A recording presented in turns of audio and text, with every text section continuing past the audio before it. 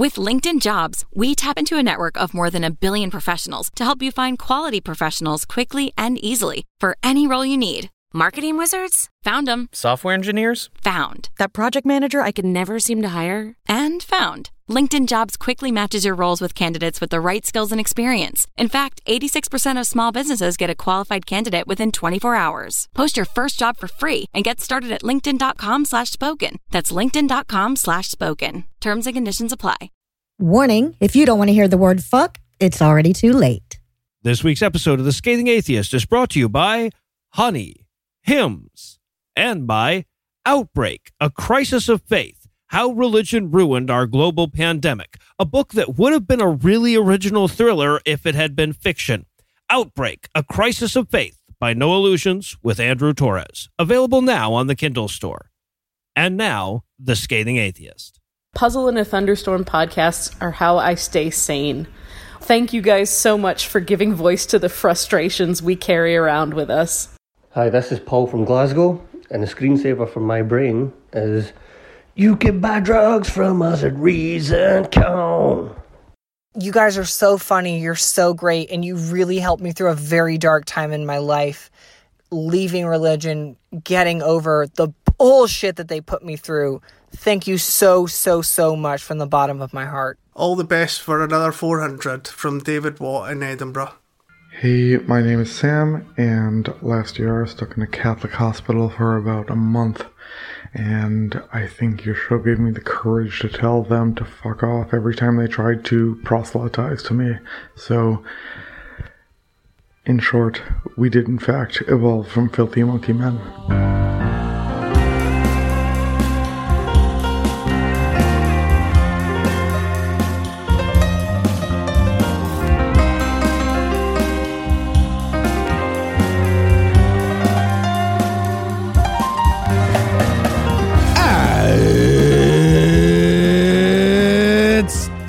It's October 15th. And it's episode 400, motherfucker! Oh, yeah! I'm No Illusions.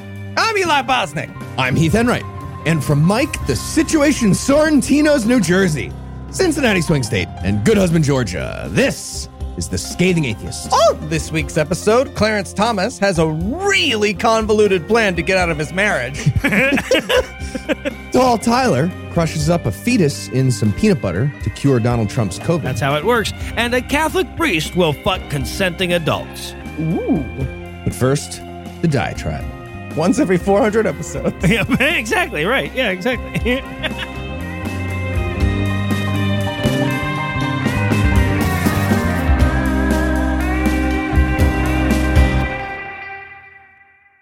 And I'll tell you what, watching Trump get COVID really made me jealous for a minute of the people who believe in hell. Yeah, like normally when atheists think about hell, we think about all the negative shit involved in fearing one might go there oneself, or one's loved ones could go there for the, petulant crime of atheism. But there are two sides to that coin, of course. While Christians very rarely admit it, it's got to be damn nice to believe that the people who piss you off are going to have their skin melted off by a demon forever. Right? I mean, don't get me wrong. I don't believe that anybody has ever or could ever do something so bad they deserve hell.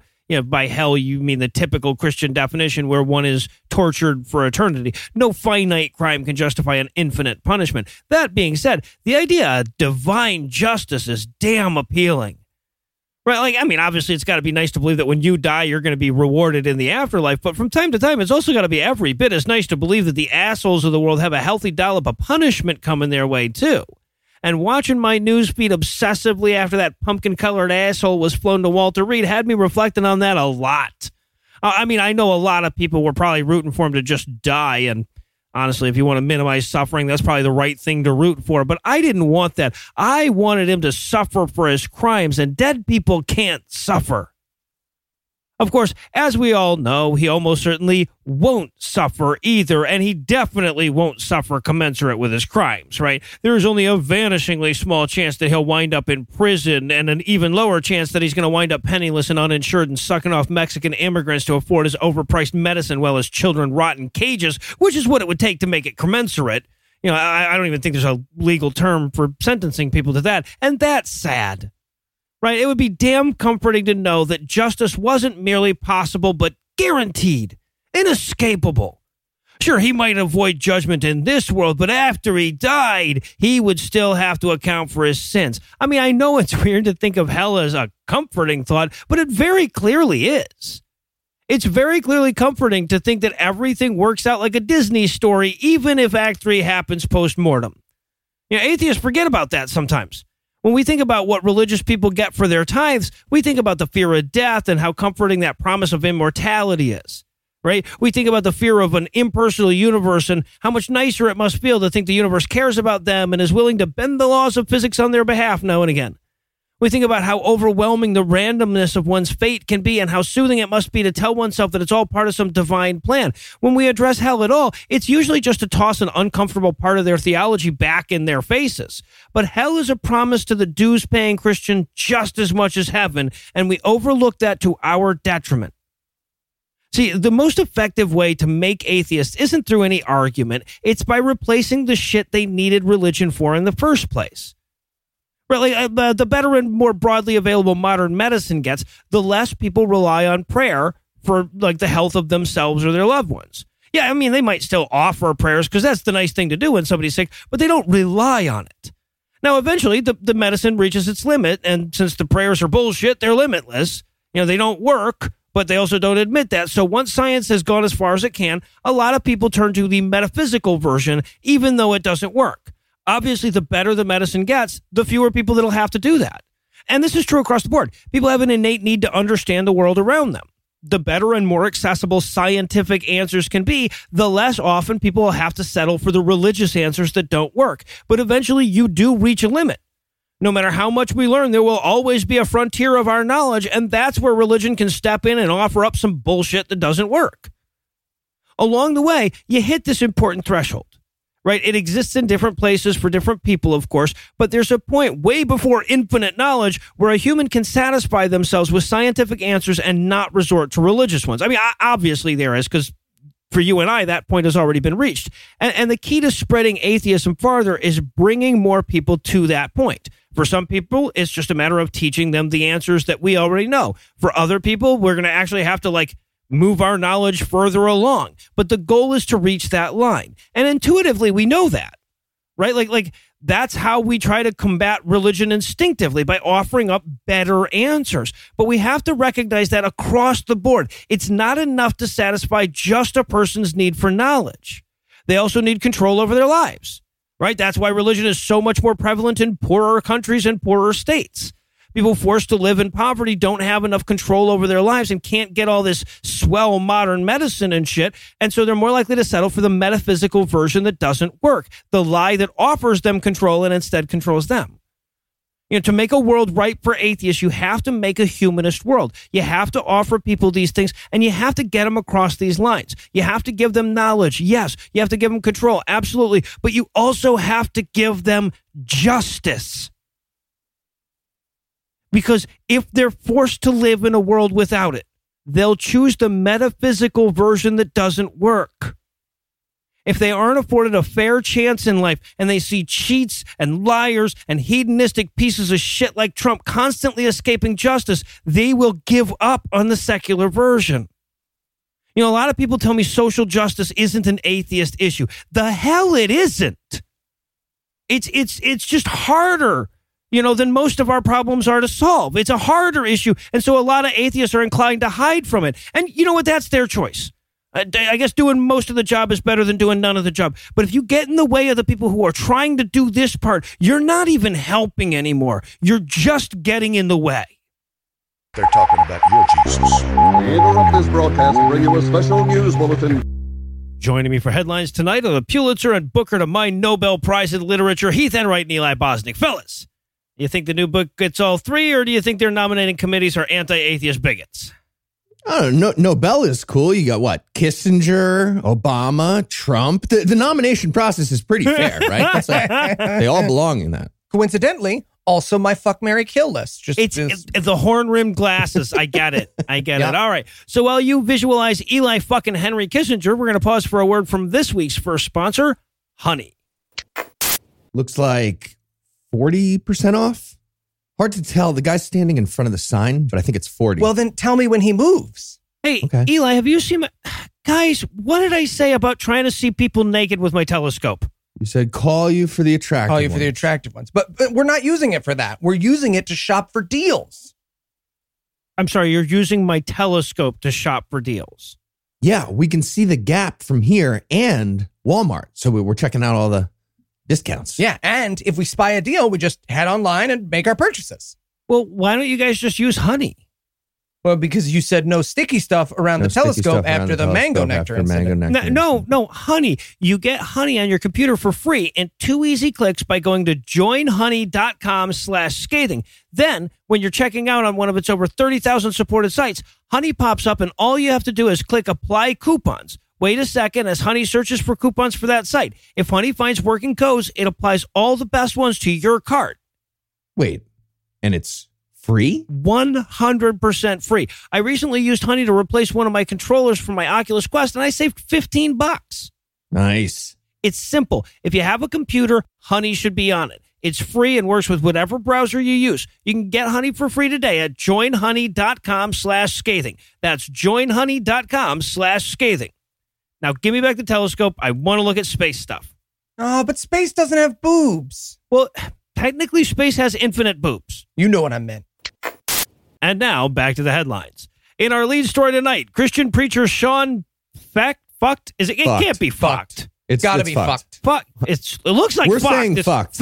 We're going with fucked. All right. Christian preacher Sean fucked held the launch event for our new book. Just in case the homicidal negligence of Christian leaders in the face of the pandemic was in danger of, falling out of the news cycle for a minute.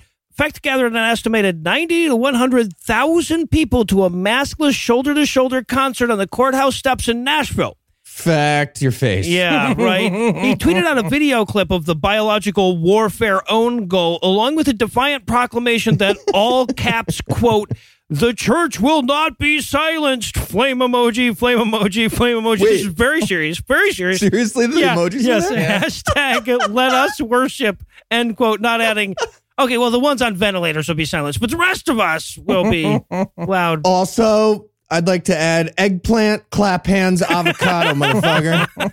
That's go fuck yourself, you basic. Just to be clear, that's what I was saying to him. See, the nice thing is as contact tracing gets more advanced and as more and more people die of COVID, soon you'll just get like an iPhone alert about whether or not they deserved it. They can get a sticker on their chart. Yeah, right. Now, there is some good news out of this. When I said estimated 90 to 100,000 people, I neglected to mention that Fecht was doing the estimating there, right? And if that's accurate, the picture he sent out cleverly hid at least half of those motherfuckers. Still, like 4,000 or 5,000 people gathering in the 9th most COVID-infested state for a big, breathe on one another festival is plenty to be pissed about. All the more so since he had just done the same fucking thing in Atlanta a couple of days earlier. Yeah, and he's not even running for re-election. Right? So. Yeah. He doesn't even have a Dr. Lyon for his ass. Now, in a fucking Freeman on the land effort to make the gathering legal, Fecht called it a protest. But according to Nashville's Metro Public Health Department, he neither applied for nor received a permit for the gathering. So apparently he thinks legality is all in which magic words you utter on Twitter. I said protest. Right. Verb, noun? Yeah. Verb? In the fucking real universe, Nashville has restricted gatherings to 25 people or fewer, irrespective of nomenclature, and the city has expressed an interest in pursuing, quote, appropriate penalties against the organizer, end quote. And as reassuring as that is, it's also the fucking point from Fecht's perspective, right? Because then he can pretend to be oppressed and he can cash the fuck in. Because making religious people play by the same rules as everybody else is persecution. Also, winky face, eggplant, sad face, lemon, motherfucker. That's fuck your face, and I squeeze lemons in your eye afterwards. Oh, all right. Interesting. Yeah.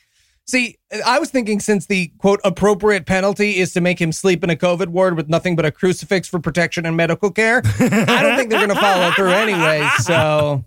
Right, yeah. And by the way, just in case you need more reason to hate Fecht, He ran for Congress as a Republican this year and is a big Trump booster. And if you need extra ammunition to, I don't know, make fun of him on your podcast, he's affiliated with Bethel Church in Redding, California, also known as Christian Hogwarts. That's right, Christian fucking Hogwarts, the safety school for Bob Jones University hopefuls. Also, a bunch of people who think they can suck power out of graves holding a series of super spreader viral events on the opposite side of the country from themselves, huh? So it's actually starting to sound a bit like a Harry Potter plot, except it's not derivative of some earlier fantasy story that I'm aware of. But it does have the same amount of transphobia. No, that's true. Right. Yeah, exactly. Perfect. Pluses and fucking minuses. And in Junie to cut it the fuck out news. In a shocking turn of events for 2020, this week, a judge has ruled that getting, spreading, and dying of the pandemic you caused is not a protected part of religious freedom, which allowed New York State to institute new rules that limit in-person worship services to as few as 10 people in COVID hotspots, or, as they're known in New York State, Orthodox Jewish community. Yeah, right. Yeah, exactly. The fact that you're the only ones fucking this up so bad doesn't make it persecution. No, it's not. If you draw a circle on a map and it just happens to be a 100% Orthodox Jewish area, exactly a plague epicenter, and it covers exactly $0 in property tax, that's not geometry being a bigot. That's just data. Mm-hmm. So yeah, for those who haven't been following along, New York's Orthodox communities have been working their hardest since the pandemic start in March to make that medieval anti-Semitic rumor that the Jews started the plague a matter of fact. And they are crushing it. Fucking rats are watching us on the news and being like, little much. So they reacted to this latest round of restrictions with a week of maskless and, if I may say so myself, incredibly pale protests. I mean, they might as well have ended the march at the city's water supply. Exactly. Side note, and you can follow this rabbit hole if you want to, it's in the show notes. Part of these protests included a hilarious Jew fight between the disease spreaders and a reporter for the Jewish Insider, which I'm pretty sure a Nazi puppet show would have called a little bit much, but it's really good. If you want to watch a Jew fight, it's pretty fantastic. But as I said, Judge Kiyo A. Matsumoto of Federal District Court in Brooklyn ruled in favor of sanity. So while we can't hope these communities will listen, they might at least face consequences when they don't. And that's how you know it isn't a story about Christians. Yeah, exactly. As for the Jews in question, Rabbi Chaim Dovid Zwiebel, executive vice president of the Agudath Israel, said of the ruling, quote, "This ruling is disappointing, to say the least. Of course we understand the importance of taking precautionary measures against COVID-19. Well, what does of course mean to you, Chaim? But there are ways to do so without totally disrupting our ability to use our shuls." End quote. Except no, you fucking don't. In fact, you so fucking don't. New York State had to roll back openings specifically because of you, and then you sued the state to stop them. That's the opposite of understanding the importance of taking precautionary measures against COVID. So, fuck your stupid beardy face. Lemon. Also, your middle name rhymes with COVID. That's not making it better. It's true. But in fairness to Judaism in general, about 450 New York rabbis signed a letter that said, "Thank you, Governor Cuomo and Mayor de Blasio, for using data-driven, geographically based efforts to contain the plague. Heath was right about how geometry can't be a bigot, and Eli was right about fucking their stupid face." So, and how many rabbis could there possibly be in New York? That's probably a significant percentage. Lemon. And next up in headlines, in a tiny bit of good news, Kim Davis will continue getting sued for being a malignant C-word. Christian is the After the Supreme Court denied her request for magical government immunity from an obscure anti-discrimination law called the 14th Amendment. She didn't want to be involved with that. Sure. Despite the court having 5, soon to be 6, Christian right bigots on it, they responded by telling Davis to go fuck her face in Latin and refused to even hear the case. But that didn't stop Clarence Thomas and Samuel Alito from putting together a concurring dissension, I guess, to the nothing. The court ruled nothing. They ruled that they're not even going to rule on that. Yeah. And then Clarence Thomas wrote a little essay that said, oh, yeah, speaking of the nothing, Christians are still being persecuted by the lack of separate gay bakeries and separate gay water fountains.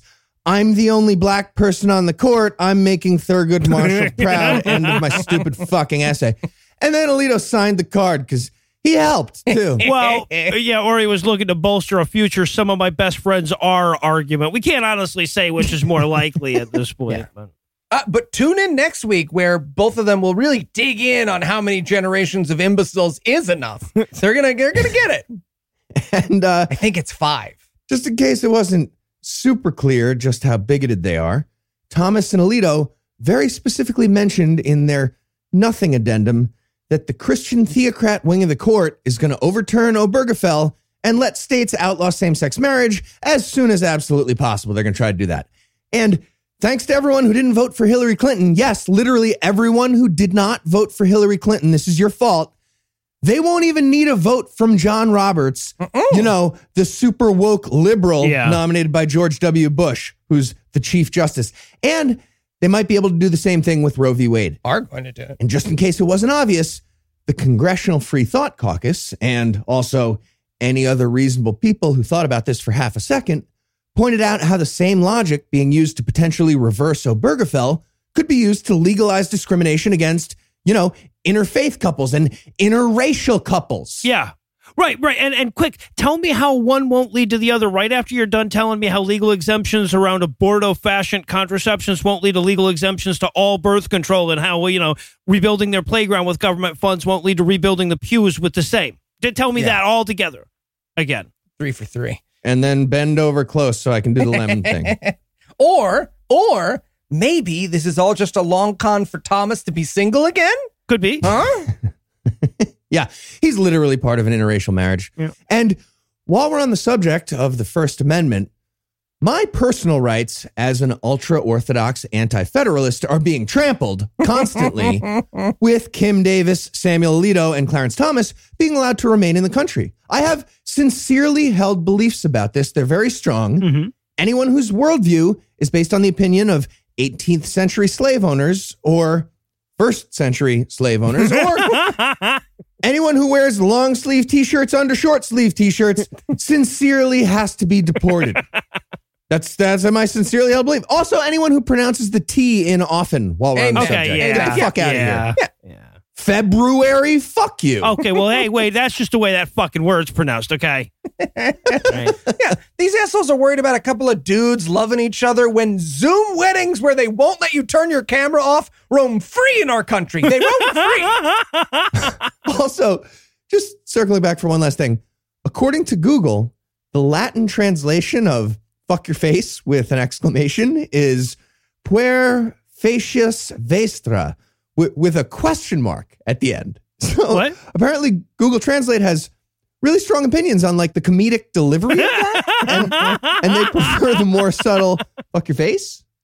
Yeah. And since the Supreme Court is going to be doing anti-democracy, plutocratic bigot stuff for the next few decades, thanks to those people I mentioned earlier, we're going to be firing up a SCOTUS review segment called Puer Facias Vestra.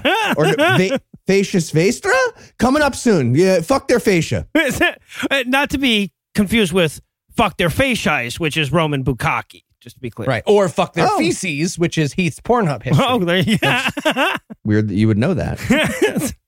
And in This Is Why We're Here news tonight, we have a story that involves a partially naked Catholic priest, 2 dominatrices in corsets and high-heeled boots, a collection of unspecified sex toys, and a public obscenity charge. Nice. 2 girls, 1 communion chalice. Yeah, there you go, sir. Yes. And it also involves the Catholic Church freaking out way the hell more than they ever have over the institutionalized kid rape protection policies. And they haven't realized why that's bad yet, apparently. Yeah. I mean, they know why they think it's bad. They're just super duper wrong. Right. Yeah, exactly. So let's start Holy with Trinity. Louisiana Reverend Travis Clark. You want a visual? Imagine like a younger, thinner John C. Reilly who's less smiling and more trying to keep his lips from touching his teeth. He seems really worried about that contact that might happen. Yeah, So he'll be playing the part of partially naked Catholic priest in this story, and none of the stories I've seen on this say what partials were the naked partials, but it's got to include his dick, right? Or at least his ass, given the later obscenity charges. So apparently he's setting up his big kinky three-way, and he's got the sense to videotape the prostitution out of it. So good on him for that. But he did not, however, makes perfect sense. have the sense to do it in such a way that it wasn't visible from outside. So passerby called the cops and said something along the lines of, "You're never going to believe how consensual the sex this Catholic priest is having looks." So the cops came by and arrested all three parties for obscenity. Come on, we stained the stained glass. Just give me like a minute. Don't be a dick. Oh, those cops must have been so confused as to what to do. Right? They're like, okay, so when we find out they're fucking kids, we ignore it. So it's 3 consenting adults. We shoot to kill? This is hard. Yes. I don't. All right, so in response to this story, of course, the Catholic authorities didn't extradite Clark and hide him in Rome, which is weird because that's usually what they do when priests get in trouble for sex stuff. Argentina, something. Right. What's more, New Orleans Archbishop Gregory Amen called the act demonic and had the altar where it was performed removed and burned. Okay. They burned it? Well, that's what he says anyway, yeah. Okay, Greg. Relax. Yeah, again, something they've never done for the You had kid a rape cum stuff. bonfire Yeah, at your church. exactly. Just want to point that out. That's what you did. You inhaled the fumes. I mean, if you get pregnant for that, you're Catholic. You can't do anything about it. You got to carry it to term with the fucking nasal baby. The bodies has a way of shutting that down. Oh, good. Okay. All right. No, but it's almost like they are way more upset about this virtually legal, all but entirely victimless crime, which would be weird if they're still selling themselves as some kind of moral arbiter or something. I think they must have given that up. That's strange. Along the way. Left that one behind. I heard, by the way, side note on this, that one of the Doms is actually like in big trouble because of this. Like they got charged, but they're also like their safety and their well-being is in big trouble. And there's like a GoFundMe up because the whole thing was shenanigans. Like somebody just like sneaked up to the side of the church. Like you wouldn't have seen it from the street. They like poked their head in and then called the cops and it's kind of fucked up. And there's like a GoFundMe for, the actual victims of this, which are these 2 Doms who are having their livelihood taken away. Right. Yeah. That's no fun. I do like the idea of some old lady sticking her head in, though, and being like, those women are attacking Father Montgomery. Oh, police, help.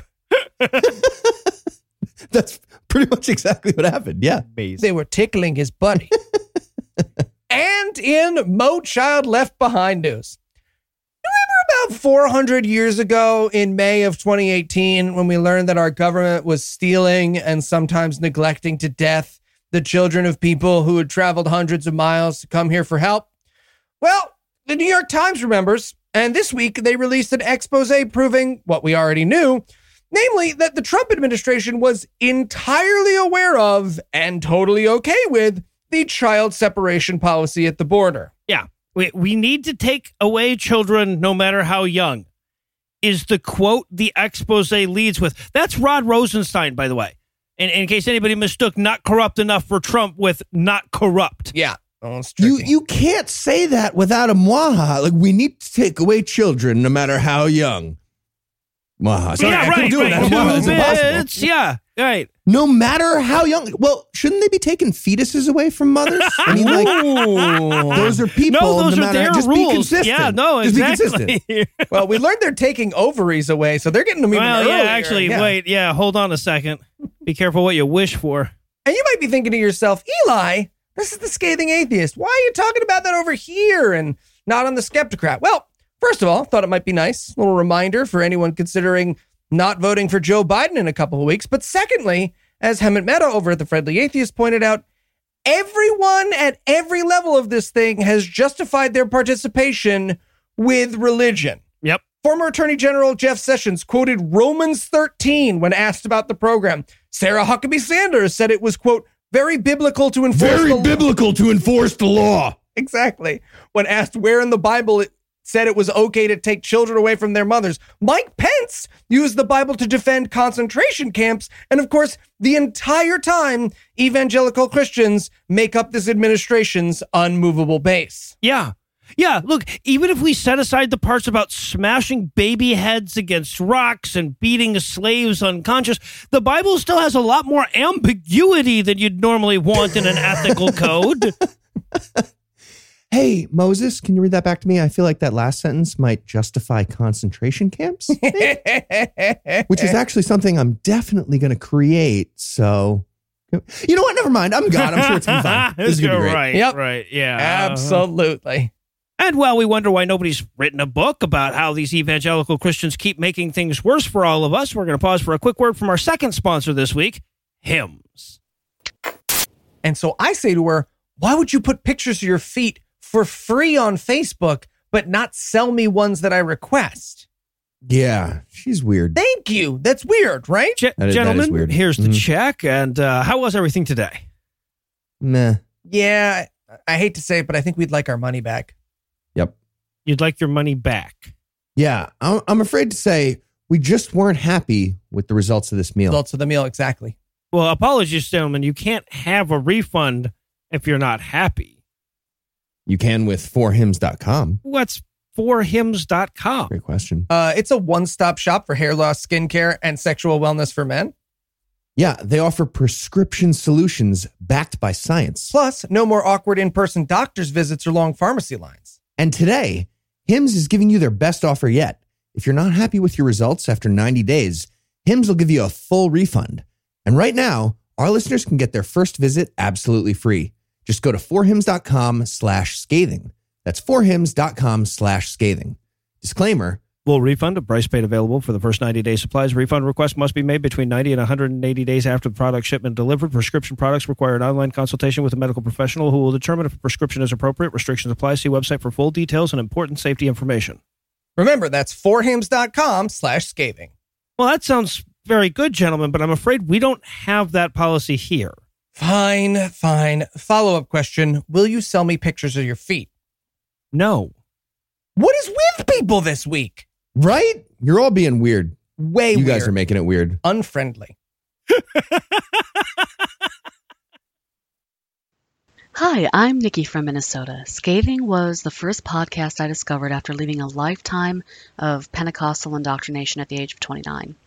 For me, hearing topics that had formerly been taboo being treated with derision was liberating and helped me discover who I was outside the cult.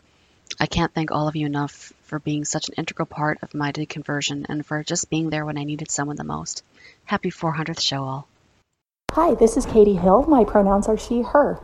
One of my favorite memories about Scathing Atheist, other than Heath's laugh, which cracks me up every time, is sharing the diatribes and songs with certain of my friends who are either atheist as well or are questioning whether they believe in God. And sitting there laughing as Noah goes off on someone or as Anna sings one of her hilarious songs. Hi, this is Emery, she, her. I found this podcast 3 years ago when I first deconverted. It helped me feel not so alone in the small rural town that I was living in at the time. You made me feel seen and brought me to realize that my anger that I was feeling wasn't completely misplaced. But I especially want to thank Eli. Your openness and advocacy in regards to mental health have really helped me a lot. I just wanted to thank you all. Love you guys, and I love this community so much. This is April Poff, wishing the whole Piat family a happy 400th episode. My favorite memory comes from way back in episode 3, when Noah and Lucinda shared their beautifully romantic origin story. Here's to many more Thursdays with Anna, Eli, Heath, Lucinda, and Noah. A man wrote the Bible. A whore is what she was. If it's a legitimate rape, it makes you a slut, right? Cooking can be fun. Hey, I'm proud of a man. This week in misogyny. With Amy Coney Barrett poised to shit all over RBG's legacy, the news has been full of talk about abortion and the fate of Roe versus Wade. And one of the side effects of doing what we do is that you're never all that happy about job security. Most everything in the news has been terrifying and depressing and way too easy to make Margaret Atwood comparisons to. But I did want to highlight one of the bright spots, and that comes to us from Democratic Senator Gary Peters from Michigan. So, in case you haven't heard the powerful personal testimony he shared with Elle magazine, I should summarize his story. See, back in the 80s, he and his wife were expecting their second child. But about 4 months into the pregnancy, they got bad news and learned that the fetus wouldn't survive the birth. And the same hospital that told them that also told them that they couldn't do an abortion because it was against their policy. And while he doesn't specifically say Catholic hospital, those are the only ones with that policy. So his wife was sent home with little more than a pat on the back and a good luck with your miscarriage. Well, she fails to have a prompt miscarriage, and that puts her health at risk. What's more, it seriously endangers her potential to have more kids in the future. So they apply for a special exemption to the hospital's no abortion policy, and they're turned down. Because fuck what's best for her, and fuck the fact that it's a non-viable fetus. Her suffering was obviously part of God's plan. Well, eventually, Peters managed to get his wife into a different hospital where they were willing to help her. But that isn't an option for everyone. And if and when they confirm Mega Karen to the Supreme Court, it'll get that much harder. And when Peters was asked why he shared his story, he said he wanted to remind people that this isn't some extreme circumstance. People deal with issues like this all the time. And for a look at where he's headed, I suppose we should bounce over to Italy real quick for a terrifying story. See, abortion is technically legal there, but most doctors and nurses are terrified to perform them, since Catholics own an even higher percentage of the hospitals there and won't employ former abortionists. And we learned this past week that even when a woman does manage to procure an abortion, the church might still find a way to publicly shame her. You see, Catholic churches have been offering to take the fetal remains off the hands of clinics who would otherwise have to pay to dispose of it. And once they have it, they bury it with a tiny little cross for a grave marker that includes the name of the woman whose abortion is buried there. As one of the victims of this despicable practice said, quote, "I can't tell you what a horrendous feeling it is to find a cross with your own name on it," end quote. And don't worry about us women. I'm sure we'll be fine even after the new SCOTUS strips away our rights. After all, we're the majority. Women can just band together. And I'm sure that female activists will focus on important stuff like this rather than sending angry emails to Frank's Red Hot castigating them for putting out a commercial where somebody says, "I put this bleep on everything." Oh, wait, this just in. I can go fuck myself. Until Amy Coney Barrett makes that illegal too, I guess. And while we wait for that, I'll hand things back over to Noah, Heath, and Eli. Thank you, Lucinda. Next up in headlines, in Beatitude Adjustment news. Fantastic. We might just get our first millennial saint coming up soon. And I can't even. Meh. Yeah, agree, actually. Meh. You know what? It's meh. Millennial. The Catholic Church officially beatified Italian dead kid Carlo Acutis for his role in dying of leukemia at age 15 in 2006, and then curing the pancreas of a little boy in Brazil in 2013. Hashtag YOLO. Yolt, whatever. He's now the youngest person in the modern era to achieve beatification, which is step 4 out of 5 in becoming a saint. He's almost there. Well, you know, if his devil's advocate gets access to his browser history, I don't think he's going to make it. Okay, but he was saying, "Oh God, oh God, oh God," the whole time. So it cancels there out. you go. Fair. So here's how Carlo got all the way up to the final step. He died and then hung out for the 5-year waiting period they have, which is hilarious to me. That's when the ghost of a future saint just sits there in heaven for 5 years, kind of in a snit, just waiting to get their Hall of Fame vote. Being like, really? Right. Really? No reason Come on, I'm Derek Jeter. do. This is his first ballot. This is obvious. Fuck. Then they become a servant of God if the official panel gathers evidence and finds enough holiness. I think you need 8 holiness units. You need 8 holinesses. Okay. Then the Pope looks at your score, hopefully of 8 or more, and decides if you were just a regular servant of God or a venerable servant of God. If you were venerable, then you have to perform a miracle to get beatified. And then you have to do it again to get canonized all the way. So fingers crossed for a really sick kid so Carlo can make that second one happen. Sorry, Heath, I want to clarify. According to their system, any old body can perform one miracle? Yeah, that's correct. Okay. While dead, Yeah. but not two. Well, yeah, If they well, do so two, they're saying. one kid's pancreatic cancer going into remission could just be a coincidence, but another different thing that happens with a non-zero frequency happening elsewhere in an unrelated way at some other unspecified time. Like, what are the odds that that would also happen? No, yeah, that's big data at that point. You get it's a sample size thing. N equals 2. Now it's serious. So the first few steps were pretty easy for Carlo. Apparently, he was already doing miracle-related stuff while he was alive, even though none of that counts. He ran a website that recorded all the miracles that were happening all over the world. Well, so do all of us, really. Yeah, I was too. So there you go. Fuck you. He also taught old Italian priests how to make websites and program their VCRs. Oh, okay. Yeah. And thanks to Noah's story, we know what they did with that information. So yeah. Well, to be fair, that second thing with the websites and the VCRs, that's pretty fucking miraculous. Yeah, no, that's true. I'm thinking that's why God killed Carlo with blood cancer so that he could then die and then eventually cure a different kid that God was also trying to kill but didn't quite get done. Yeah. No word on which miracles the Brazilian kid was going to perform as a ghost that got blocked by Carlo like an asshole, but there you have it. Well, right, because like at this point, all we did was trade an Italian kid for a Brazilian kid. Yeah. Right? We're not even in the positive yet. I see why they insist on a second miracle. Sure. Okay. Yeah.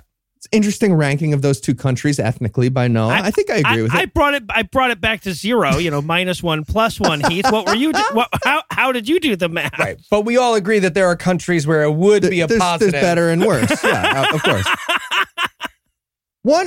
Italy was on the Nazi team. They're forever a minus. I'm sorry. That's official. Ooh. And just in case this whole thing wasn't silly enough already, we got to see a very solemn ceremony at an old church in Assisi, along with the unveiling of a painting of Carlo, but it's a painting of a fucking selfie from 2001 with Carlo wearing a bright red 90s starter jacket. It looks ridiculous. A painting. You could have put him in anything. It's like someone made a velvet painting of Shia LaBeouf. It's fantastic. Oh.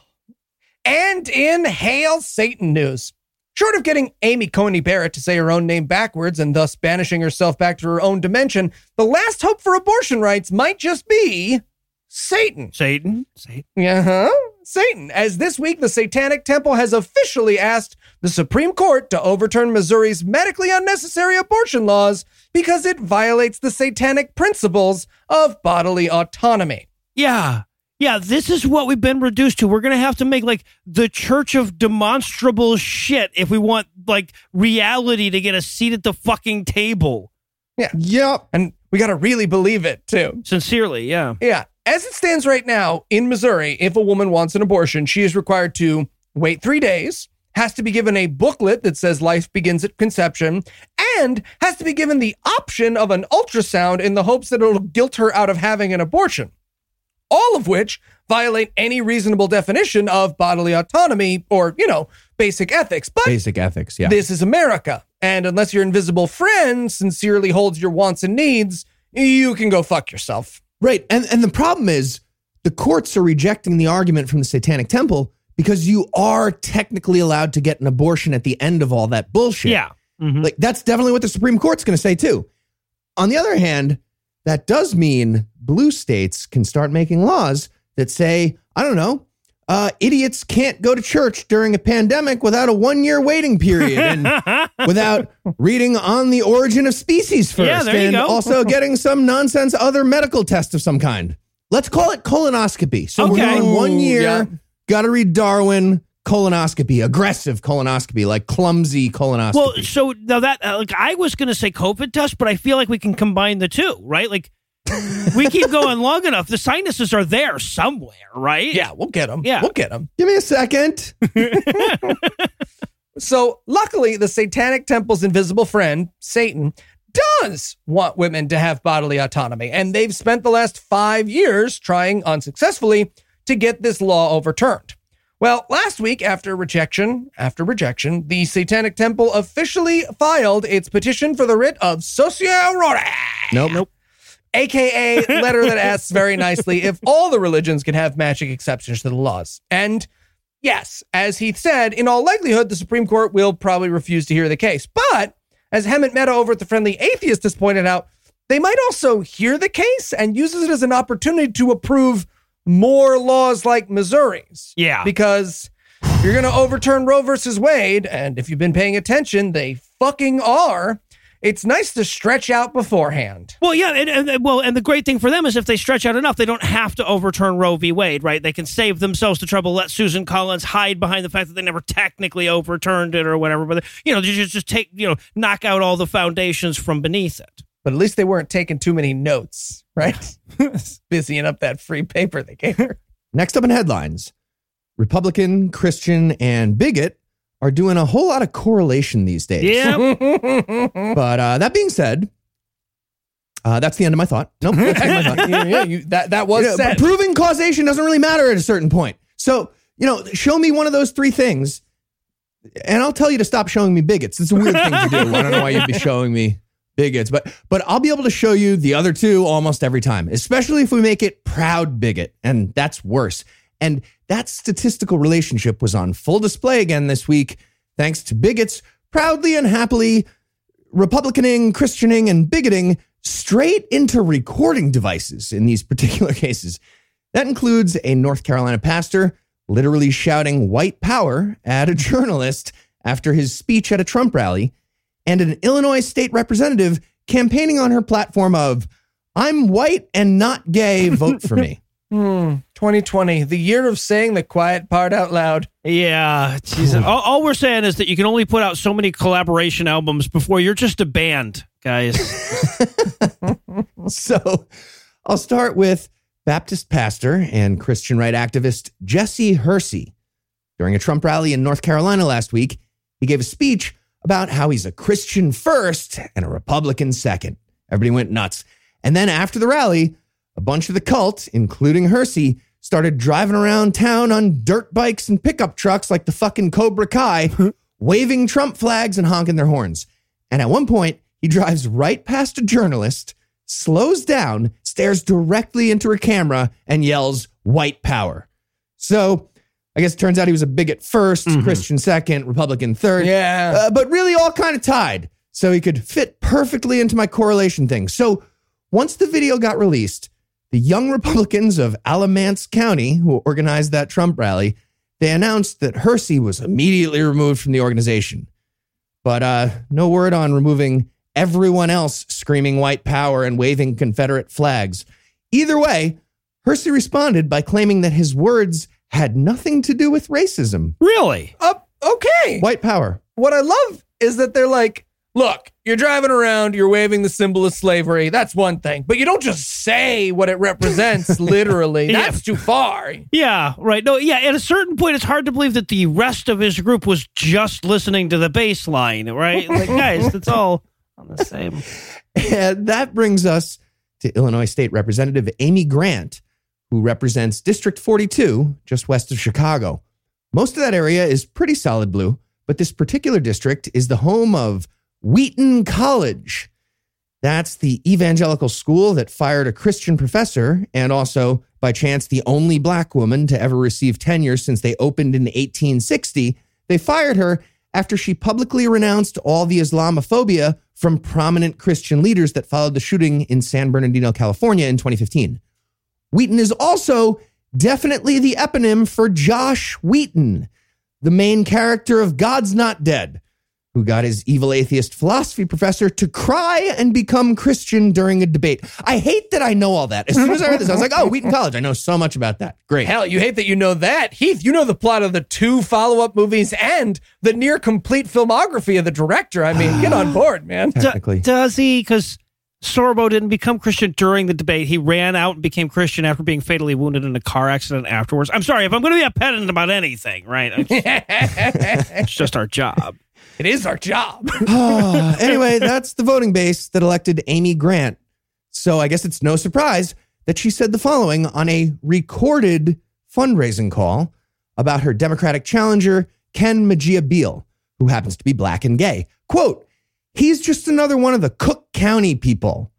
Just to be clear, Cook County is Chicago, so that would be Illinois white speak for the N-word, almost exactly. She continued, "That's all we need is another person in the black caucus." Okay, that's just a plain English synonym for it right there. Yeah. Got even easier to translate. Continuing one more time, "I think he's afraid to come into the district. Not because he's black, but because of the way he talks. He's all LGBTQ. He wants to work for the chronically ill." What? End quote about why he's bad. What? Anyway, give me money. This is a recorded fundraising call. Yeah, well, that recording got released, and somebody explained to Amy Grant how that's a bad thing. So she issued a statement that said, "Those comments do not reflect my heart or my faith." What? Don't they? But yes, the fuck they do. Yeah. They literally do. Those comments actually soft-pedaled your faith, if we're being technical. Really? Yeah. She later told a local paper, "I made a clumsy statement that does not reflect how I feel." Like she tripped and fell into the N-word. Well, Mejia-Beal had an amazing response to all this. Of course, he explained why she's obviously a piece of shit, but also pointed out that she left him a phone message during which she literally read that one-line statement and hung up. What? She called him, got no answer, and left a voicemail like a fucking serial killer. Who leaves voicemail? And she was like, "Hello, black gay person. Those comments did not reflect my heart or my faith. Okay, bye." Like reading off paper. My heart and faith both would have just used the N-word. I toned it down. You're welcome. Bye. Yep. So here's what happens next for these two bigots. Oh. Nothing. Yeah. Nothing. Nothing happens. That white power video will have no effect on Hersey's job as a pastor. And that's pretty much the only job where that's how it works, I would like to think anyway. Yeah. Well, except maybe Republican politician. That's another good counterexample. Amy Grant probably won't lose any votes for this. The recording of her basically saying the N-word could be her next campaign ad. She could just run that. This is ridiculous. We need to gerrymander all of white Christianity into one state and then admit DC and Puerto Rico and all the territories just to make them matter even less. Yeah, God. 2 votes. And in But What Was She Wearing news tonight, professional zealot and real-world human who manages to have an 8-bit haircut, Rick Wiles, offered a swift condemnation after learning about the foiled plot by Christian terrorist groups to kidnap Michigan Governor Gretchen Whitmer, which would have been admirable if he'd managed to condemn the correct side of the kidnapping plot. Huh. Instead, he got that wrong? Yeah, he condemned Whitmer for compelling these otherwise swell fellas to want to kidnap her. Wow. Okay. I feel like Rick has a bet going with Alex Jones about who can say the most evil shit, and they've just both been winning forever, and they have no idea how to stop the bet. They never said by a certain date or anything. Yeah, right.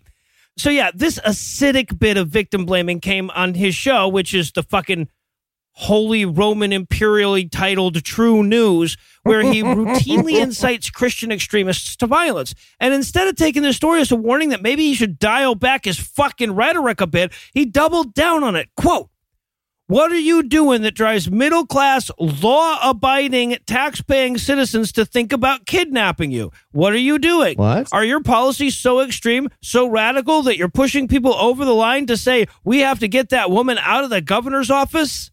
End quote.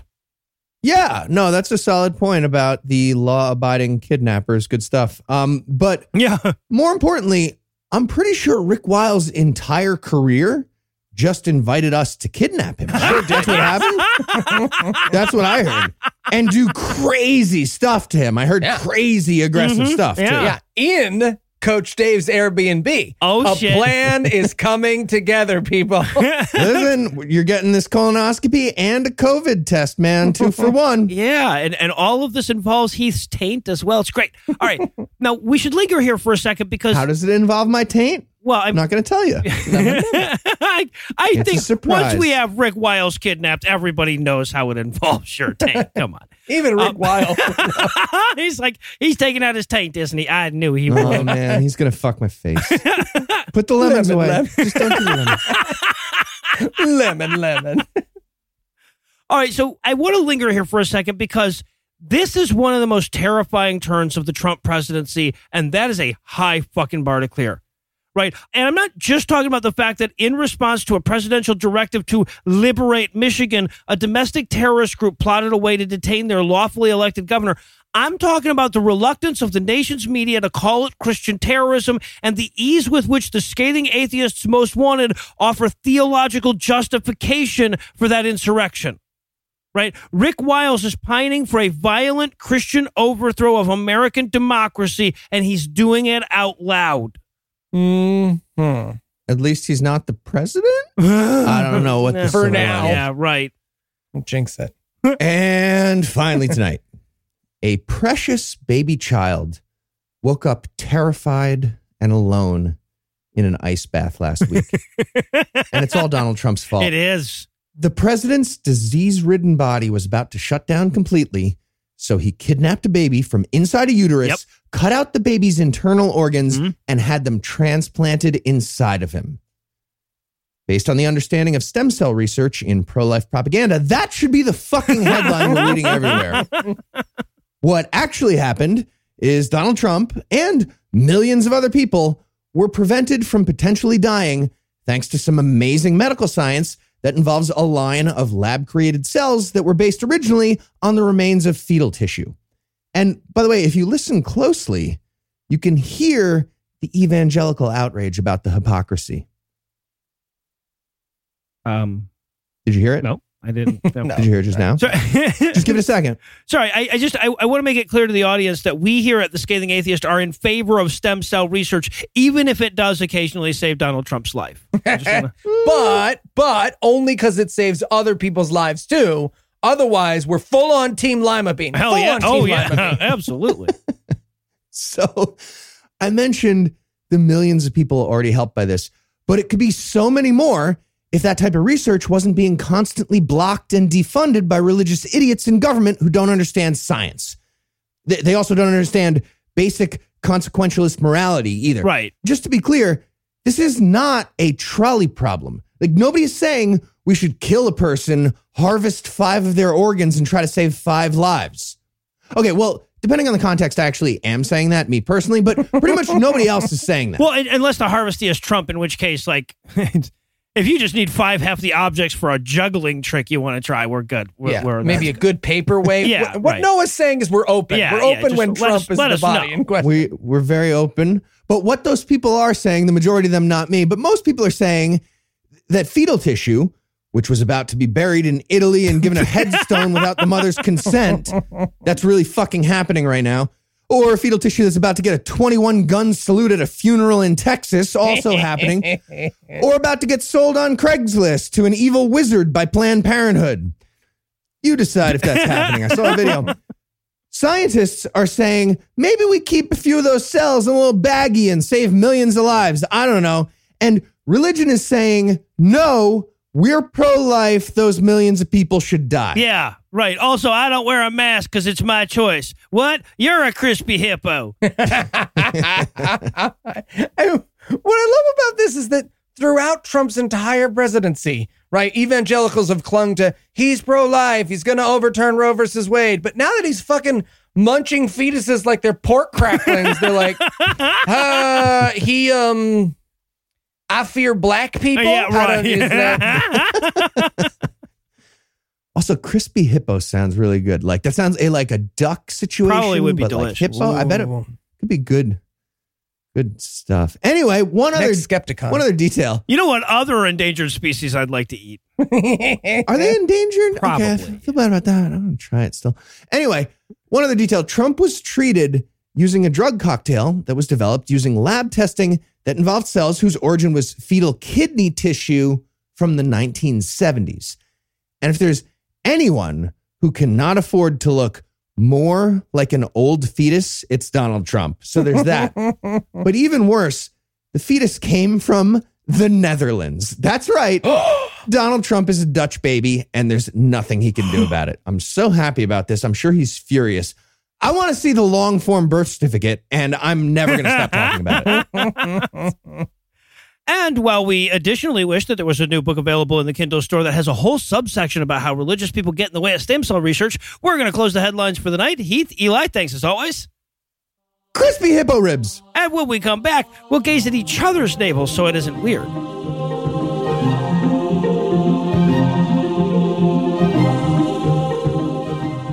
My favorite Scathing Atheist moment is sitting at the dining room table and hearing my then 5-year-old daughter run around the corner and say, "We come from Monkey Man!" "Now go vote and let's take this country back from them." I'm George Romaka from the podcast Does This Still Work? It's not a funny memory, but it is a powerful one. In January 2015, after the Charlie Hebdo massacre, Scathing Atheist released its 100th episode. In that episode, Noah described the victims as satirists killed in the line of duty, then sang a song that he wrote in tribute to them. It was a cathartic, healing moment brought about by Noah and Heath, audibly expressing things that I was feeling, and it stuck with me as such.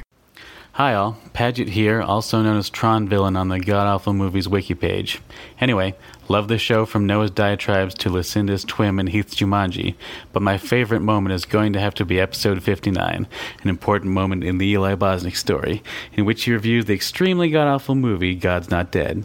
To everyone in the Puzzle in a Thunderstorm crew, thanks for the amazing work. Hey guys, this is Ian. I just want to thank you guys for helping me get through my father's passing and really learning that it's okay to be angry at people that try and take advantage of you whenever you're in that mournful state. Hi, I'm Jeffrey from Orlando. At the 2016 Reason rally, where I knew no one, I was leaving the rock concert and heard Heath's voice. I had no idea what any of the guys looked like, so I just loudly exclaimed, "Hey, I know that voice!" The 3 guys stopped and took the time for a chat and a selfie, and as they left, they were back in their own world and exactly who they were on the show. They were genuine, and from that moment on, I've held them in the highest regard. Thank you for all your words, insight, justified rage, and most importantly, the laughs. Because as Noah can attest to, a laugh can be a very powerful thing. Why sometimes in life, it's the only weapon we have. As we might have mentioned, this week marks the Scathing Atheist's 400th episode. We switched from a half hour to an hour back on episode 70, so that is a total of 365 and a half hours of podcasts, which does not sound like much when I put it that way, especially when I consider I put like 30 hours plus in every goddamn episode for almost 8 years. I was kind of hoping that when I said the number, it would sound really big, but sure didn't. Anyway, it's been a lot of episodes. We've made a lot of memories along the way, so in honor of yet another driving around a little more so that the odometer turns back to zeros type episode, we are going to share our top 10 memories from the first 400 episodes of The Scathing Atheist, starting with number 10. And I'm going to start off with a recent and rather self-serving one. For my first memory, I'm going to go with writing Outbreak, A Crisis of Faith, How Religion Ruined Our Global Pandemic. Available now in the Kindle store with print copies coming soon and the Audible version coming less soon, but still soonish. Because, look, I've loved to write since I was a kid. I wrote my first novel when I was 13, and it was really, really bad. But that did not stop me from continuing to write ever since. Oh, you hear that, everyone? I'm going to be a bitchin'-ass writer in 37 years. Right. Wait, how old am I in this? Just math. Fuck you. But the difference on this one is that I was writing something this time that I knew other people were going to read. And I kind of do that every week when we script the show. But writing a book that was going to be actually read afterwards got me higher than any trip to Colorado ever has. Yeah. And I want to take a moment to say, because it would be weird for Noah to say this, but the book fucking fucks, right? Like, I said this when Noah gave Heath and Andrew the first draft to read over for notes, and then awkwardly realized I was on the call as well. And so he said I could also read it. But I was largely expecting this book to be a long diatribe, right? But I actually think it makes a really important argument that not enough people are hearing, that at least part of what has made COVID special in the United States is religion and its effects. It's a fantastic book. I can't wait for people to read it. Well, thanks. And I'll tell you what, honestly, it's worth the $8.99 for the Kindle version just for the opening essay by Andrew, where he sort of lays out the legal position that we find ourselves in modern day America and how we got there. It's really fantastic, and it's a huge, long fucking essay, so it's really meaty. You can really get your your hands around it. So if you want to be part of our 10th best Scathing Atheist memory, be sure to check the show notes and pick up your copy today. Anyway, that moves us on to number 9. Launching god-awful movies. Now, admittedly, we did this before I was on Scathing full-time, so timeline is a little wacky here. But for those of you who don't know the story, I found out I'd lost the career I had for 7 years with just under a month's notice. You're going to say that's a career? Well, okay. You're gonna use the word career? Hey, I called my job before this a career, too. I think you can get away with money. Yeah, I have a long career at TGI Fridays as a bartender, too. I just want to throw it out there. Tough but fair, Ethan, right? Tough but fair. But yeah, I mean, I lost that job. And as I remember, I came home and told Anna, like, oh, I'm going to learn to drive and get a job with Uber. Yeah. So think of the lives we've saved. Right? Millions. Yeah, exactly. He was going to be in New York City. Yeah. Oh, no. Yeah, exactly. So I'd been on Scathing a few times at that point, and we kind of made it like a monthly thing for me to come on and talk about a Christian movie, which was great. I loved it. I loved doing it because I got to be on my favorite podcast. But when I lost my job, I sort of gave Noah and Heath a heads up. I was like, hey, I might not be able to do this as much. I got to find a new job and not die.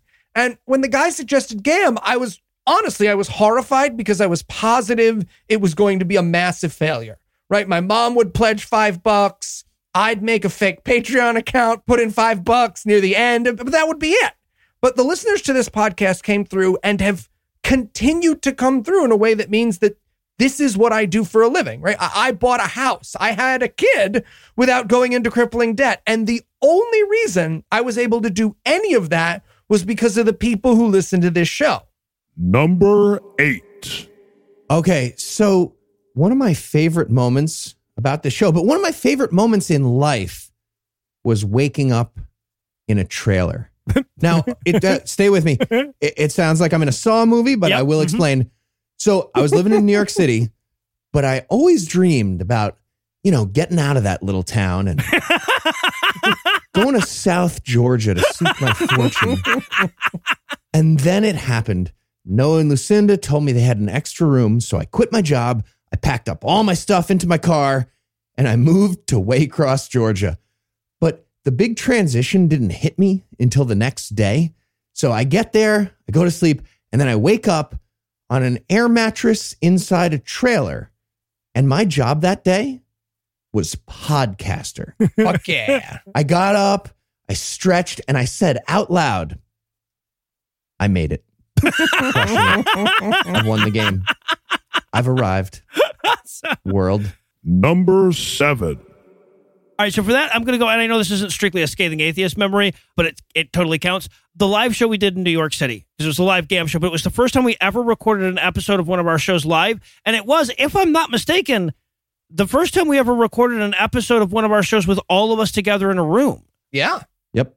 I had no idea how the hell that dynamic was going to work out, because normally, look, Scathing Atheist is scripted, so much so that I just read normally ellipses look comma, right? But GAM isn't. We go in with some notes, and I've got an idea of what jokes Heath wants to make, and I have an idea of what jokes Eli wants to make if I can read his spelling, and then we just have at it. And then we heavily edit it so it sounds like it's not a messy ass free for all. So needless to say, I was a little nervous about how that was going to translate to the stage. Right. Not to mention, we didn't know how many people wanted to see us who actually lived in New York, right? Right. There was a good chance we had rented a very, very large room for 3 people. Well, and the other thing, too, is that we didn't know Morgan at the time. This was you knew him a little bit, but I didn't know Morgan at all. And he just kind of stepped in and he's like, hey, I'll do sound for you guys. And I'm like, yep, sure, great. Thank you. I had no idea. Luckily, he knew what he was fucking doing. Do sound? Is the what? Yeah.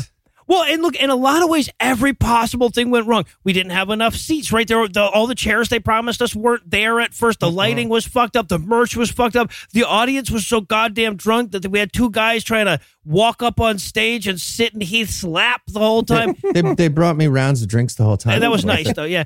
Eli was running around the theater constantly forgetting that his mic was wired in, and there were people walking past him to try to go get more drinks because the bar was open. And it was so goddamn fun, and we've done it again every chance we get, and honestly, it's the thing I miss most since we've been in lockdown. Yeah.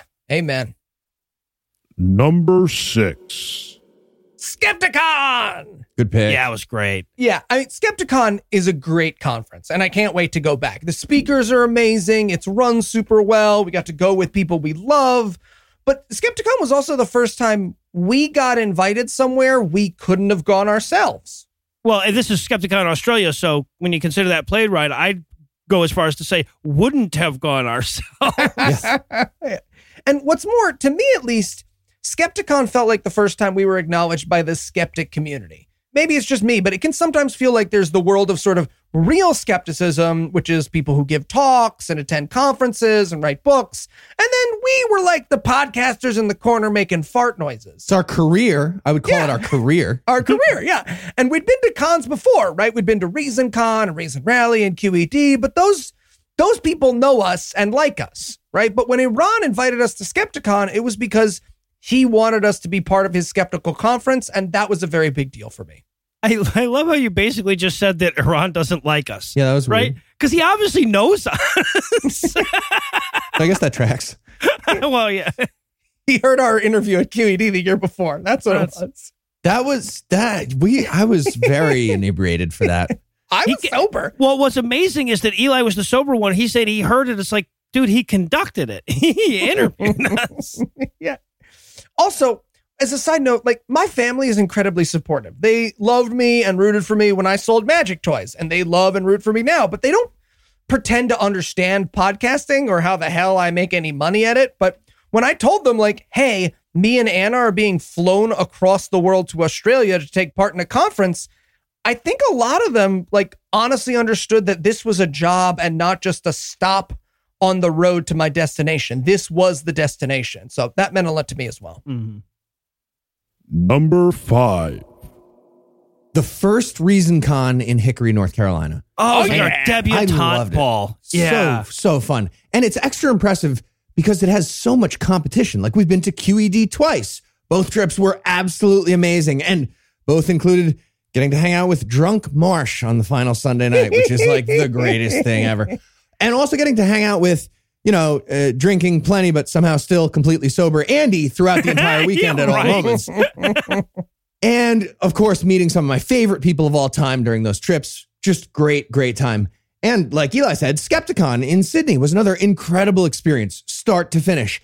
And the other times we went to ReasonCon were great too. Yeah. Including drinking a bottle of scotch in the back of a van with the state of Virginia as the shot clock on drinking that bottle. Right, me up front practicing the alphabet and touching my nose just in case we get pulled over. It's a fumey scotch. It was Lafroig. It can get to the front. You got to be careful.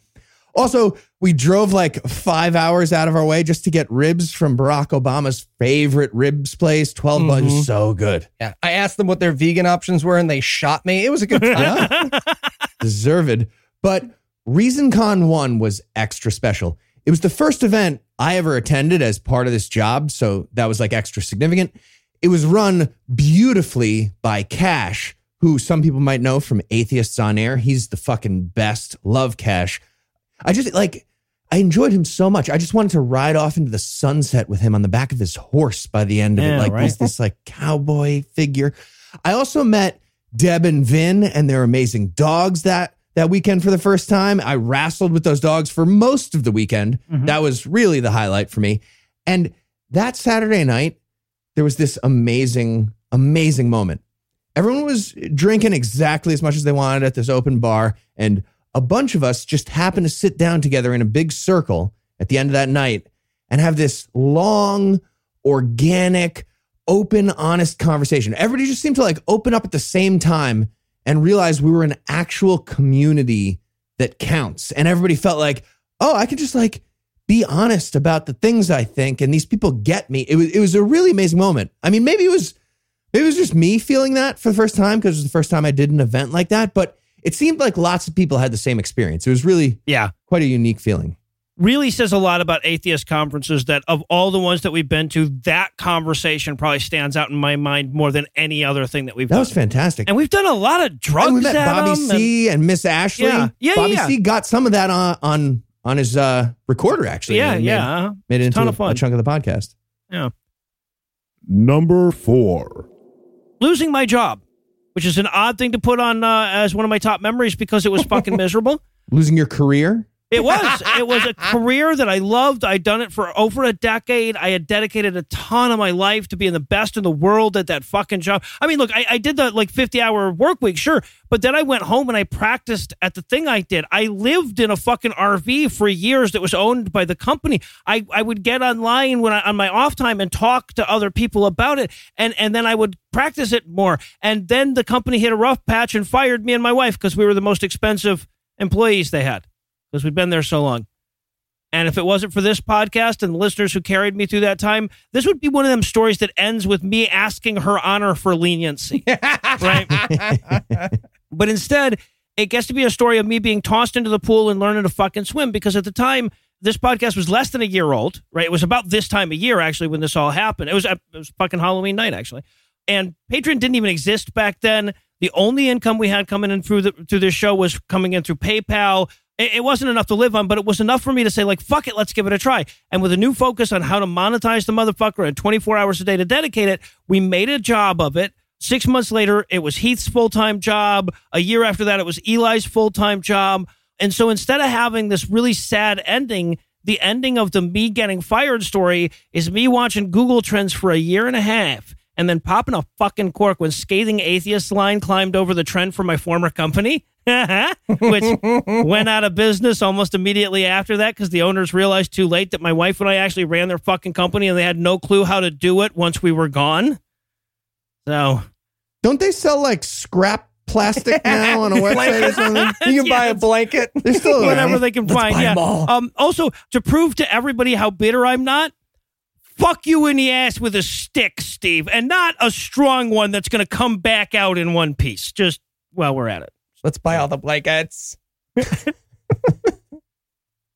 Number 3. The pajama party in California last year. Oh, so fun. So fun. That whole trip was so much fun. I got to go around Northern California all week with my favorite people, eating and drinking as hard as I can. I met Tim in person for the first time that week, actually on the airplane on the way there. Like we met in the aisle of the airplane that we were both on. And then he let me win at arm wrestling, which was amazing. Very sweet of him. Thomas came down to meet us and brought Code Names, which might be my new favorite war game of all time. And we also beat Thomas and Andrew at Trivial Pursuit by rigging the questions and rigging the dice rolling. We would also have to have done to make them get only super duper hard questions that apparently they have in Trivial Pursuit. I didn't think they had any super duper hard questions, but weird. Thomas and Andrew got all these super duper hard questions. Anyway, we won. And we got to, in fairness to Andrew, he made us his homemade breakfast. We got to have the Andrew breakfast, which was aggressively good. It was so ridiculous. Good. I woke up that day like Bugs Bunny getting floated out of my bed by carrot fumes, except it was every amazing breakfast flavor at once that Andrew had going out there, plus some new ones I didn't even know about. Andrew's bouncing around the kitchen at like cartoon speeds, doing the Salt Bay thing over all these plates with different colored ingredients I didn't know about. And then we got to share the whole experience a little bit with that virtual pajama party at the end of the weekend. It was the best time ever. Yeah. It really was. It really was. You know, it's a good trip when the big takeaway at the end was like, hey, next time we do this, let's not plan a bunch of shit so we have more time to dick around together at the Airbnb. Right? Yeah. 2021, baby. 2021. Let's hope. Or 2025, baby. 2025. Number 2. Vulgarity for charity. Yeah. I think I speak for all of us when I say that this is when the podcast did something that we never dreamed it would, right? This is when the podcast changed the lives of other people. I think if you sat us down 7-ish years ago and asked us to write out what this show was remotely possible of doing, none of us would have listed raising almost $500,000 for charity. Yeah. Well, certainly not something the writers over at God Friended Me would have ever imagined, at least. Yeah. Yeah. And from the first year we did it, where we thought, we'd help out Song Taba with a couple $100 extra, to the most recent drive, we've just been blown away by our listeners' generosity. But Vulgarity for Charity is about more than the dollar amount we've raised, at least for me. It's about the lasting effect this podcast has had on the lives of people who have never and will never listen to this podcast. Yeah, and would be really pissed off at it if they did. Yeah. I mean, a kid got like the special medical glasses he needed to see the blackboard because of Vulgarity for Charity. Dozens of people kept their homes, their cars, their livelihood, and they will never know why. Hell, I'm guessing a lot of them give Jesus the credit, but that doesn't matter. They got what they needed because... Assholes. Yeah. But I mean, seriously. Lemon. lemon. But seriously, they got what they needed because they're human beings who needed help and we could help them get it. And if that's not the goal of humanism, I don't know what is. Number 1. Meeting April.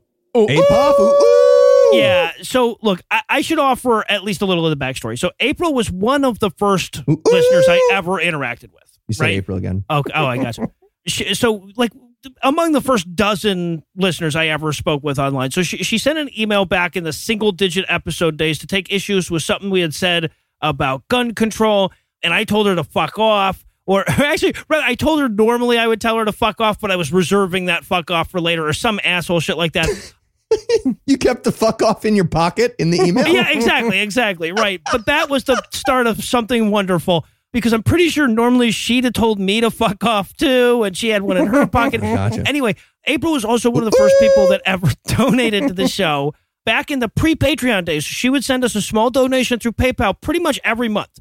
Right? Nothing big, just whatever she could spare. And her recurring donations were one of the main things that really made me think that this would be a viable business. It wasn't huge, but it paid for a trailer real easily. Yeah. Well, eventually. But it wasn't until we had been doing the show for something like 6 years that we actually had a chance to meet her. Like by the time we actually met her in person, we declared her our favorite listener. I had dedicated a book to her, but she's a bit of an introvert. She didn't really feel comfortable in big groups. So it took her a while to feel confident coming to one of our shows or to a conference.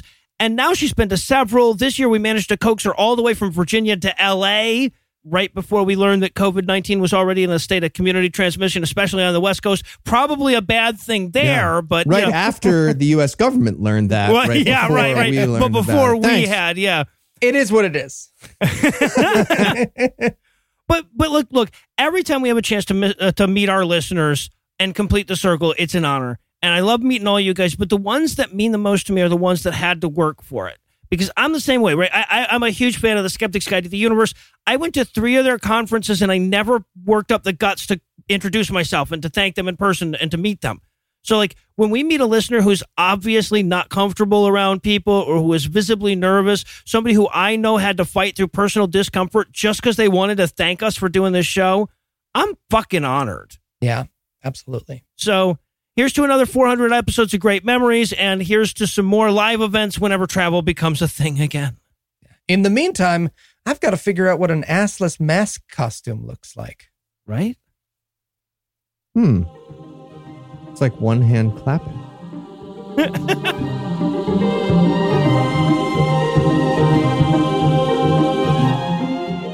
I had been listening to Scathing Atheist for a while, and then at the beginning of last year, the Elia tribe dropped.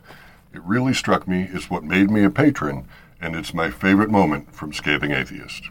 This is Jaden Eli Maurice from South Carolina saying that the Scathing Atheist has been a symbol of podcasting excellence for many years. Our incomparable hosts have provided us infidels with some amazing moments, skits, and bits, most notable of which might be any time they do an impersonation of Ray Comfort. I've tweeted at Ray to desperately try to get him to do something headline-worthy, no dice so far, but I'll keep trying. Congratulations on 400 episodes, guys. Here's to many, many more. Thanks for giving us immeasurable amounts of laughter. You've helped me get through some rough times, and we may never know who was really lying about Soho. Hi, Scathing Atheist. This is Miguel from Mexico. Congratulations on 400 episodes.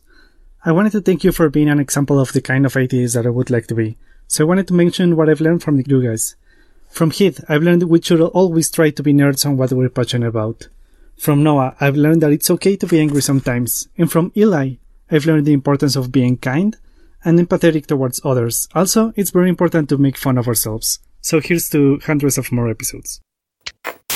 It's time for the part of the show that comes next, listener feedback. This is the part of the show that comes after the last part. And while we normally use this segment to talk about specific stuff that people had recently written to us about, with this being our 400th episode, we figured maybe we could tackle a few of the questions we've heard most often over the past 8 years. All right. First up, and definitely our top piece of feedback. You guys laugh too much at your own jokes. It's annoying. I wouldn't say top piece. Okay, definitely not. But got it. Got it. Heard your message loud and clear. So, without further ado, we'd like to present the Scathing Atheist Not Enjoying Our Jobs edition. Go. Ooh. Today, some Christians did very stupid stuff. They are unattractive. Indeed. Barely. Unattractive. Stupid. This week, Hillary Morgan Farrow relies on a lack of higher education in her audience to convince them to rename the ideas they're afraid of postmodernism. Sounds very harmful. It is. I don't know about you guys, but I want to listen to at least 400 episodes of that. Oh, hell yeah. Yeah, that sounded no fun, and that's what I loved about it. All right. Don't laugh. Next up, Atheist Crusher. Shut up. It up. You're wrecking it. You're wrecking it. It's not funny. This is serious. 0 show record we got going. All right. Next up, very important, Atheist Crusher 419 at gmail.com would like Noah to debate him. No. Okay. Does it help that his message was in all caps and used several outdated slurs? It does not. Okay. Well, that cleared like half the inbox. Well, I had a listener the other day sending me audio because she had made her boss listen to an episode of our show, and he's like hyper Christian. So she kept sending me audio of him walking back into her office going like, and another thing about how he wanted to debate me. It was fucking hilarious. Do it. No. Okay. Also, we got an iTunes review from Totally Not a Trump Supporter 47 who said, this show isn't about atheism anymore. All they talk about is Trump. Yeah, another good point. Sorry for letting the Nazi theocrat in charge of our government dominate the show, which is about fighting against theocracy. That's our bad. Mm-hmm. But luckily for you, we're in a restructuring mood. So we're pleased to present the Scathing Atheist Trumpless edition. Go. Okay, so this week in the... Nope. There is no news Oh, you're right. Right. to talk about. Okay, so let's kick things over to my lovely Yeah, we wife. definitely can't do Twim.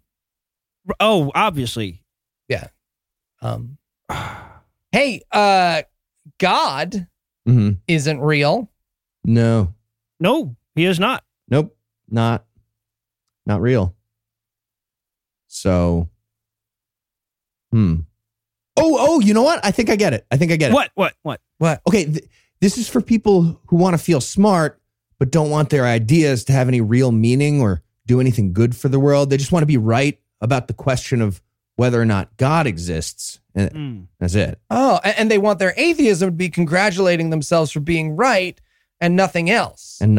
Oh, okay. Oh, I would rather die. Yeah, for sure. Yep. For sure. Completely useless. Lemon. And last but certainly not least, we want to take a moment to thank all of you who have sent us an email or written us at our P.O. box. Obviously, we can't reply to most of them, but I promise we do read all of them, and many of them have made Eli cry. Like a lot of them. A lot. And that's all the feedback you get. If you want more, keep sending us those emails, tweets, and Facebook messages. You can find all the contact info on the contact page at scathingatheist.com.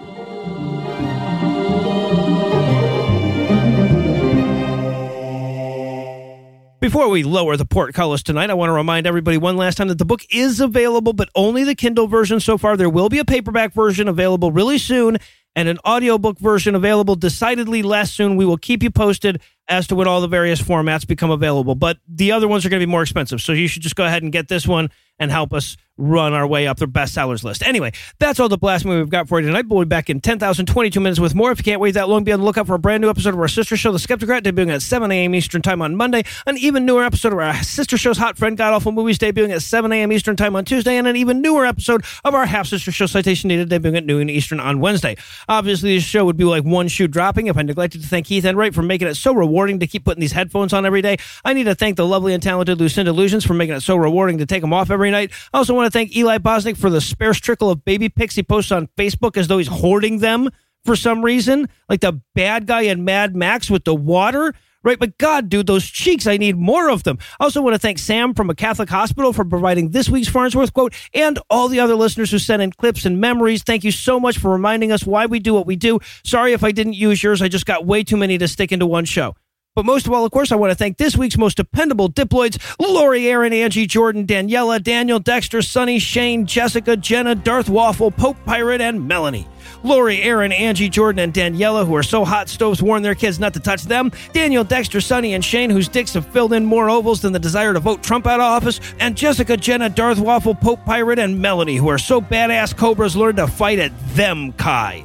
Together, these 14 ferociously feisty fighters of faith forked over a fine fragment of folding money for the next 400 episodes this week by giving us folding money. I already said money. It kind of fucks up my formula. Anyway, you too can give us money. You can make a per episode donation at patreon.com/scathingatheist, whereby you'll earn early access to an extended ad-free version of every episode, or you can make a one-time donation by clicking on the donate button on the right side of the homepage at scathingatheist.com. And if you'd like to help, but you just spent all your expendable income on Outbreak, A Crisis of Faith, How Religion Ruined Our Global Pandemic, you can also help a ton by leaving a 5-star review for the book or the podcast, actually, and by telling a friend about the show. Or the book, actually. Legal services for this podcast are provided by the law offices of P. Andrew Torres. Tim Robinson handles our social media, and our audio engineer is Morgan Clark, who also wrote all the music that was used in this episode, which was used with permission. If you have questions, comments, or death threats, you'll find all the contact info on the contact page at scathingatheist.com.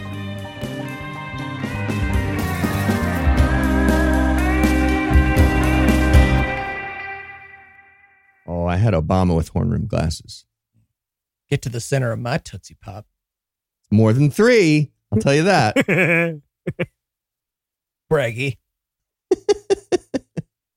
The preceding podcast was a production of Puzzle in a Thunderstorm, LLC, copyright 2020, all rights reserved.